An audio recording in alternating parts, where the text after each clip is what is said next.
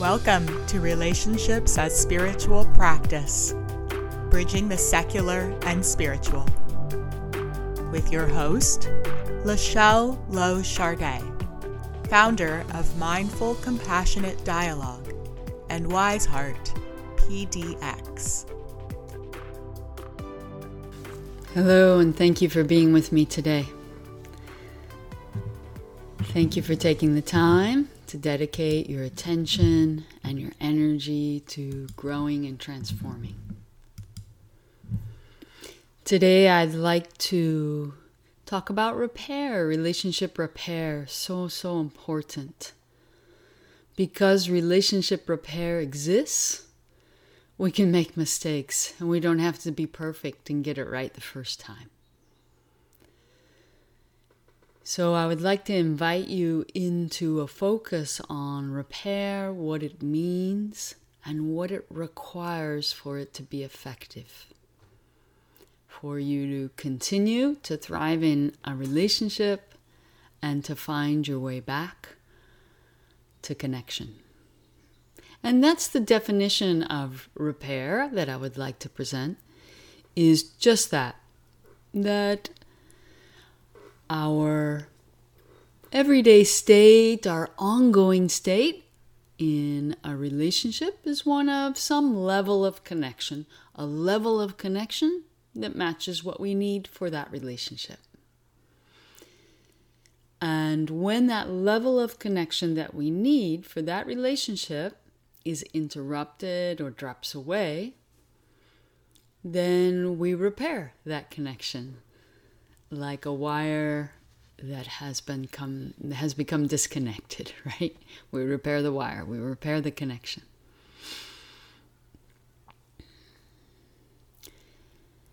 And of course, this intention to maintain a quality of connection in a given relationship is based on this consciousness that it is the quality of connection that cares for our needs and the needs of others, that helps our relationships and our world thrive.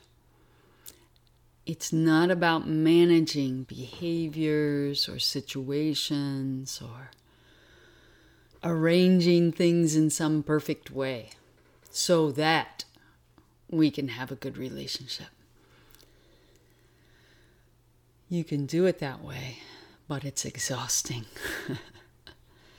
It's much more easeful and gives you a sense of freedom when you attend to the quality of connection first and ask, moment by moment, what's going to support our connection? And the quality of connection that you need with a given person varies based on what you do together, right? With your rock climbing buddy, you need a quality of connection that's focused on safety and having fun, enjoying nature.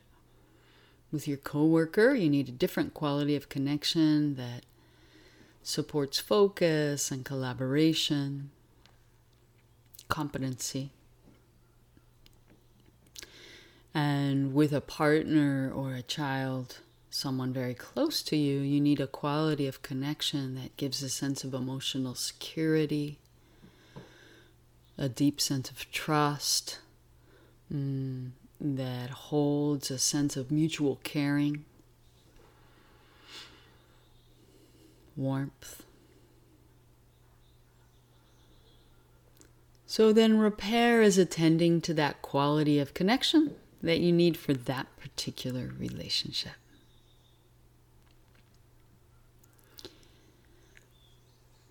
And so I think it's pretty easy to notice when you're disconnected. So I'm not going to go into that. It's pretty easy to notice. There's a tension. There's something that's off. There's a friction in what is normally a fairly smooth way of interacting with someone. And I propose to you that no amount of disconnect, friction, or being off with someone is too small to attend to with repair. In fact, of course, it's true that the more you attend to the smallest moments of disconnect, the more easily you re-enter the bigger moments of disconnect and find that repair, because you're creating that habit, you're building that trust. Oh, we can miss each other and we can come back.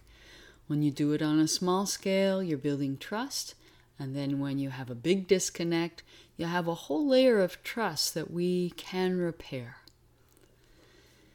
Eventually you can get to a level of trust in repair that when there's something to repair, there's a certain amount of looking forward to that, happy about that, because you also discover that with the process of repair, you learn about the other person, you deepen your self-awareness. And because you've disconnected and come back, you build resilience in that relationship. That relationship takes on a certain depth of trust. Resilience, it has a stronger foundation. Okay, that's the big picture with repair. So today, with the very specific part of what creates effective repair, I want to offer you at least 3 main ideas to remember and skills to practice. The first is that you recognize the incredible importance of managing reactivity within a repair process. Without that, without your ability to manage reactivity, repair can last for decades, right? A repair process can last for decades. And so we'll talk a little bit about managing reactivity and the consciousness of a traditional apology versus the consciousness of repair. The other thing I want to really transmit to you is that you are a complex being. And so repair needs to land at all the levels of your being. For simplicity, let's just name 3 levels of being. Your body, your nervous system, your emotions, your heart, and then expanding out to who you are as a spiritual being. So that's the second main point that I'll focus on is how do you engage in repair so that it really lands fully with yourself and with the other person. And then the last thing is understanding what completes a repair process. So jumping into this idea of warmth and mutual care and specific and doable agreements. Okay, let's dive in. Because we live in a world that has a tremendous amount of conditioning regarding right and wrong, deserve, don't deserve, it's so easy to, when someone's done something that's been painful for you and hasn't met your needs, or you've done something, usually it works both ways in a given relationship, right? It's so easy for your mind to go to, what did I do wrong? What did they do wrong? And right there on the tail of wrong and right, of course, is punishment and reward. Oof, that's a heavy one, right? When you imagine that you've done something wrong and therefore you deserve to be punished, it makes repair incredibly difficult. It opens up a whole book of questions that we don't even want to be asking. So I'm just going to name that for now. And I want to bring us back to this consciousness of connection in which repair doesn't exist in this world of right and wrong, don't deserve punishment and reward, that exists here in this world of there's some things I do that meet needs for others and myself and facilitate connection, support connection, and there's some things I do that don't do that. Right? And it really doesn't matter. You don't need to analyze what was I thinking or what's wrong with me that I did something that didn't meet needs. You might want mental clarity about how that came to be. That's different. What's more important is to ask the question, what specific behavior of mine did not meet what specific needs of yours? Or the reverse, right? To get really, really clear. What specific behavior, words, decisions, actions of the other person didn't meet needs for me or triggered the perception of unmet needs, as the case may be. Getting really, really specific. If this is a relationship in which you have some pain from past behaviors that have not been repaired, this step can be really difficult. But when you're just asking that question, what needs are connected to what behaviors, you're already finding freedom from right, wrong, and deserve, punishment and reward. That step is absolutely crucial for the repair process to be effective and efficient. When you ask that question, it also helps with reactivity. When I teach a long series on repair or a workshop on repair, I often name 4 types of reactivity, the 4 alarms. Do you remember what those are from other podcasts or connection gems? The 4 alarms was something that Marshall Rosenberg named in nonviolent communication. They're feelings that are associated with reactive thinking. They're valid feelings like anything else. And they're also alarming us to reactivity is present. It would be helpful to check in. And the 4 alarms are anger, guilt, shame, and shutdown. When one of those are present for you, there's a good chance you will derail repair over and over again. And it is because of those 4 types of reactivity that you think you have repaired something and it just comes up. It keeps coming up because that reactivity interrupts the absorbing of true repair. Okay. So on my website I have, I think, an entire class. Well, I have many classes on reactivity. At one point I did a class in person on the 4 alarms. We'll do one again soon. Okay, so reactivity is supported, the dissolution of reactivity is supported by entering into the empowering question, what needs were not met by what behaviors? You're making a lot of progress already when you say that. Otherwise, you can include other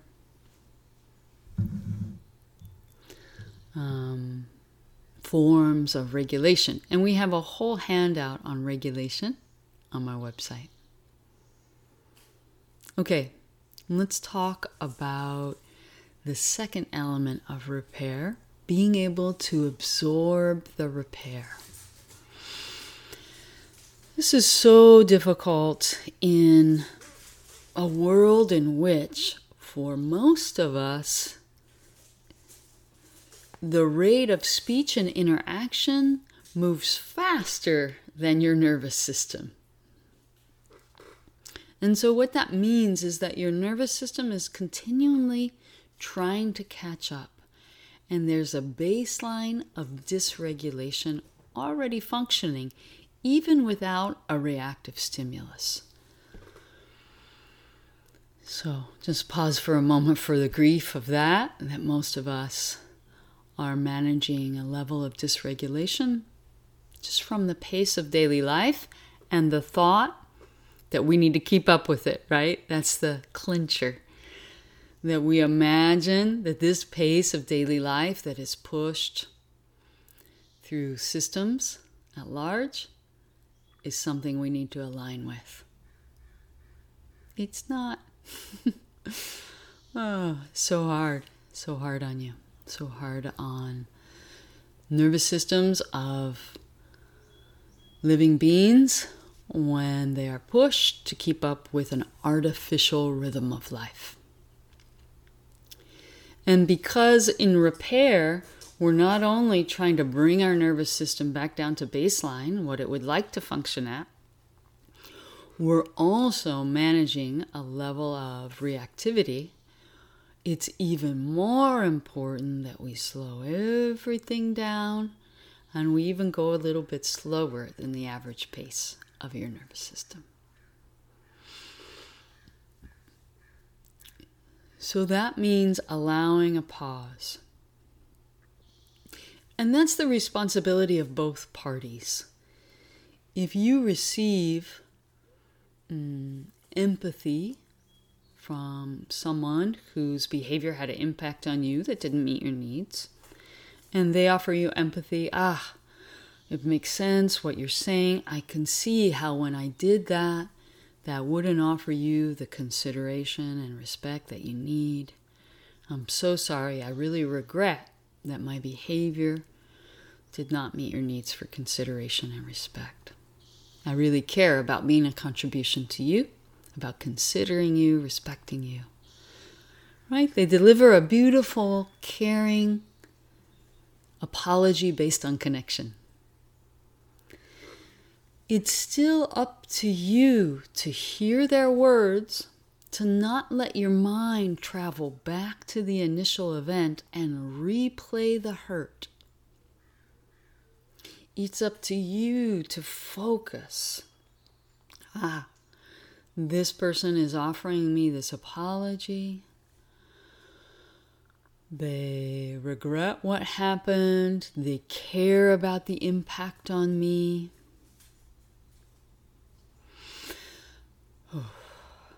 Let me just take that in. Even though my nervous system is still escalated with the hurt and the anger over what happened, right now what's happening is this person is caring about me and their impact on me. It's up to you to stay focused there and take that in. It's up to the other person to allow that space, to be quiet, to go quiet, and let you take it in. That's really hard if reactivity is present. If the person who gave the apology is anxious about getting your approval or your acceptance because guilt and shame is circling around in their consciousness, they won't wait long enough.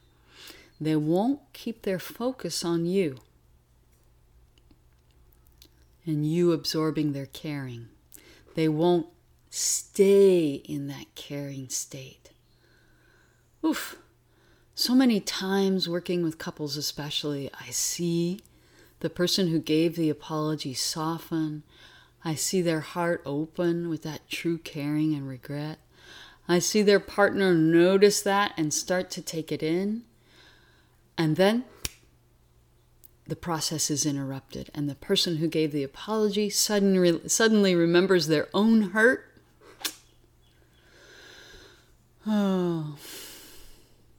And that beautiful moment of potential healing has been lost.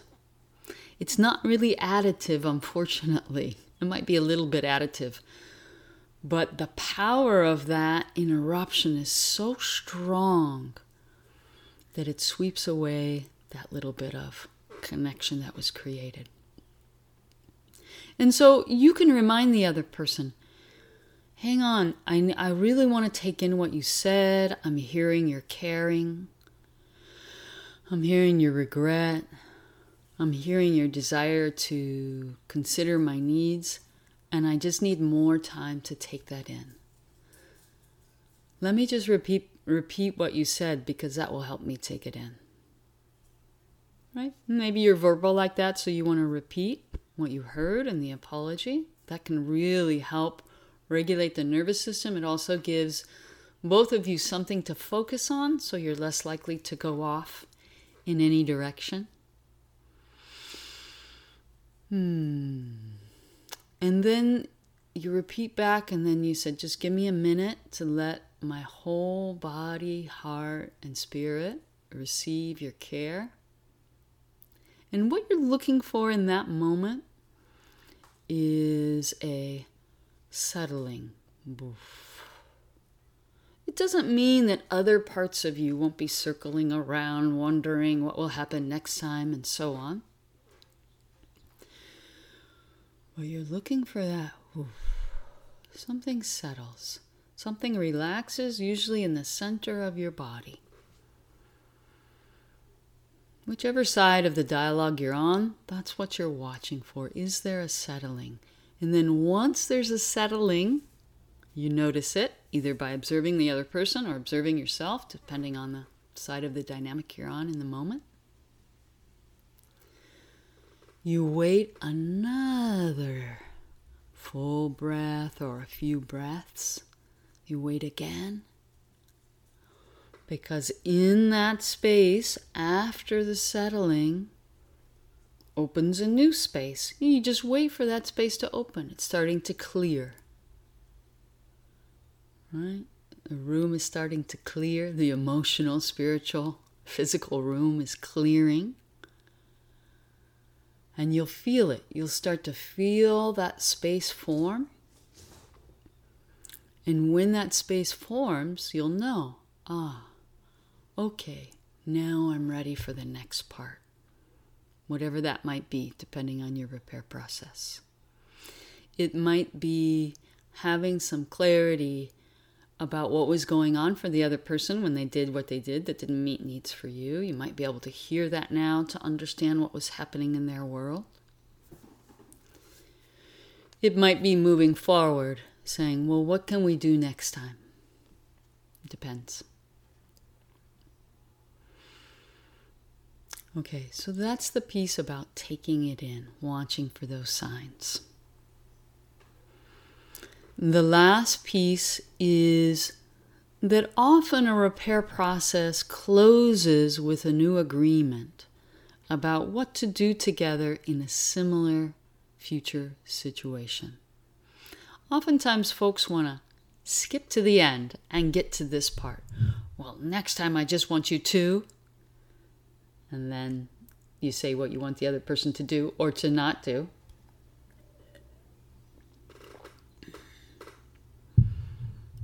You know, if the repair is really small, sometimes it works like that. It's enough to just say, that didn't work for me. Next time, would you be willing to do it this way? And you ask for what you want. Much more effective, of course, to ask for what you want rather than what you don't want. Anytime someone does something, they're doing it to meet some need of theirs. So if you just tell them, don't do that, it's like saying, don't have that need. That's not a doable request. That need wants expression somehow. But we're looking for another way for that need to express itself. And so that final thing that I want to talk to you about here, about the closing, includes both sets of needs that were present when the disconnect occurred. I see. When you did that thing, when you canceled our date that was so important for both of us, you had a need to take care of your children, to contribute to your family because your children were sick and your co-caregiver was out of town. And in that moment, you didn't know how to recognize the importance of both. Oh, I get it. So even though that person may choose to cancel a date with you and take care of their sick children again, that doesn't mean there can't be a new agreement about the care for the relationship in those decisions, right? So maybe there's a new agreement. Next time, could you let me know as soon as you see a child getting sick? Or next time, could we just have a phone call instead of a text so I can hear your voice and get a felt sense of what it's like for you when your co-caregiver's away and your child becomes sick, and that will help me just to move right into compassion and to interrupt anything I might do to take it personal. So you're entering into that new agreement with this consciousness of how can we care for the needs of all involved next time we're in a future similar situation. And there's a tricky part here, because if you're working with a relationship in which you've had agreements that have been broken again and again, this is going to be a tough step, right? It's going to be a tough part of repair. So I just want to name that just because there's a new agreement doesn't necessarily mean like it's all flowers and balloons. You don't necessarily feel 100% better. Especially when we're repairing deep hurts or unmet needs that have occurred on multiple occasions. Repair goes on for a long time as we make a new agreement and we see the other person keep that agreement. And we build trust over time that we are learning together a new way to care for our needs, to have that mutual care. So that's difficult, right? You're waiting for that to happen. You're watching. Am I keeping the agreement? Is the other person keeping agreement? And what I'd hope for you there is that two things that you would become aware of, maintain awareness of. One is that there's a good chance that if agreements were broken in the past, they were never agreements in the first place. They were agreements in which one or both people said yes, but inside they were a no. Or they were agreements that were vague. They weren't quite clear enough to really be doable. You had one idea of what it meant to keep the agreement, and the other person had another idea. And so the agreement was broken, and maybe both of you were so frustrated that you never talked about it, right? You can see how that builds mistrust over time. So in making a new agreement, it's so important that it's 100% clear. And so with that, I suggest you do, okay, so our new agreement is this. And then you do, for example, the next time this happens, I envision myself saying and doing this, and I envision you saying and doing this. If you don't do that part of that specific envisioning, like you are watching a video of the future event and describing what's happening on the video, if you're not doing that part, the chances are pretty low that the agreement will be kept. There's a certain humility necessary when making agreements that we misunderstand each other a lot. We're not as clear as we think we are. And so getting into that shared reality about what the agreement is really, really important. And the second thing I want to say about keeping agreements is that ideally agreements are experiments. They have that energy of curiosity and, I wonder if this is going to work, rather than this is what I know will work and this is what I want you to do. That's more like demands. If the agreement has a demand tone, really unlikely that it will be kept, because everyone values their autonomy. And a demand is saying your autonomy doesn't matter to me. I just want you to do what I think will work. Tragic strategy. So an agreement that's going to be effective is one that's constantly evolving because it's an experiment. And so ideally, you have a check-in point. And that check-in point is either time-based or event-based. For example, it might be okay in our regular check-in or in our meeting on Monday, whatever the relationship is. Let's revisit and see if this is working for both of us and if we still understand or it's gotten confused since we've talked. Or I notice that we're going to have a similar situation like this in 2 weeks. When such and such happens, could we check in after that and see how it went? If our needs were met, if the agreement worked.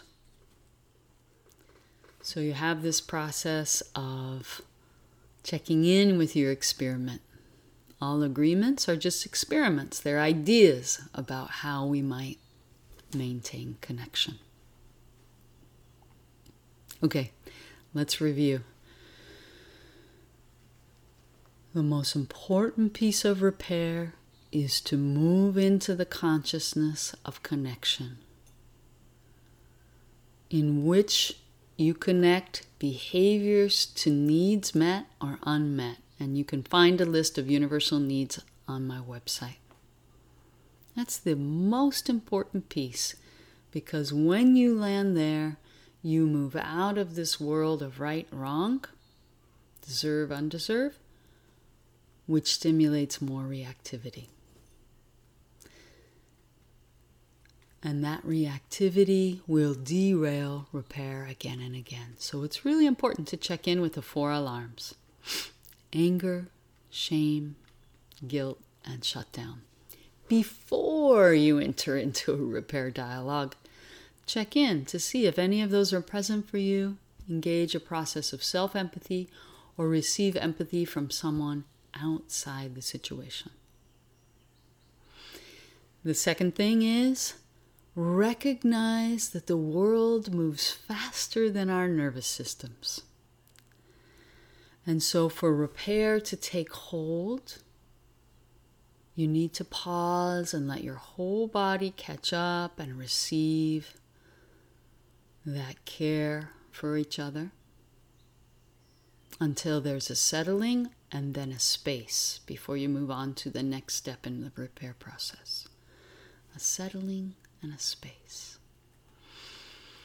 It might seem like a small eternity if you live in a fast-paced environment, typically, if you don't have that habit of pausing, slowing down. And then lastly, repair has a sense of closing when there's that sense of warmth, the level of warmth that you usually have in that relationship, right?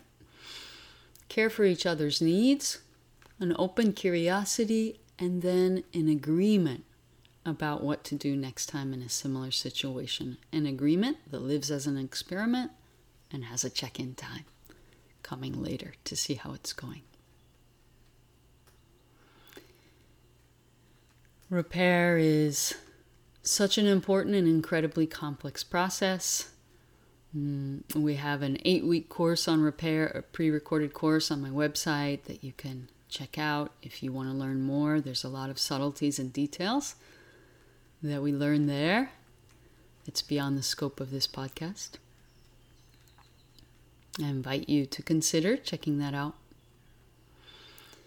at wiseheartpdx.org. And this week, I invite you just to notice even those little moments of being off with someone and asking yourself, what's needed here? What do I need, or what does the other person need to come back? A little reassurance, a little more seeing of the other person. Are you needing something to be heard or seen? Are you wanting a different kind of listening? Maybe a celebration? Ask that empowering question when you notice a moment of disconnect. What's needed in this relationship that, if it were attended to, would bring us back into connection? Start with that very simple question. Thank you so much for being here with me today. I have deep gratitude for your practice. Together, we're shifting consciousness in this world, awakening to love and gratitude, and living it in our daily lives. Radiating love from my heart to yours.